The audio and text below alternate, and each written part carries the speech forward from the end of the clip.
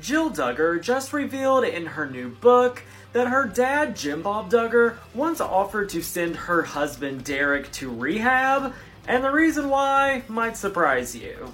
Jill has been opening up a lot about growing up in her very strict family in her new book, and she said there's one bizarre story where her dad offered to send her husband Derek to rehab after accusing him of being an alcoholic because he had a beer at dinner. Jill and Derek had posted a picture of him with a beer and her with a pina colada sitting next to her at a dining table. Apparently her dad saw this, and she said Pops had made contact soon after and offered to send Derek to the same rehab facility Josh had been to in hope of curing Derek's clearly raging alcoholism.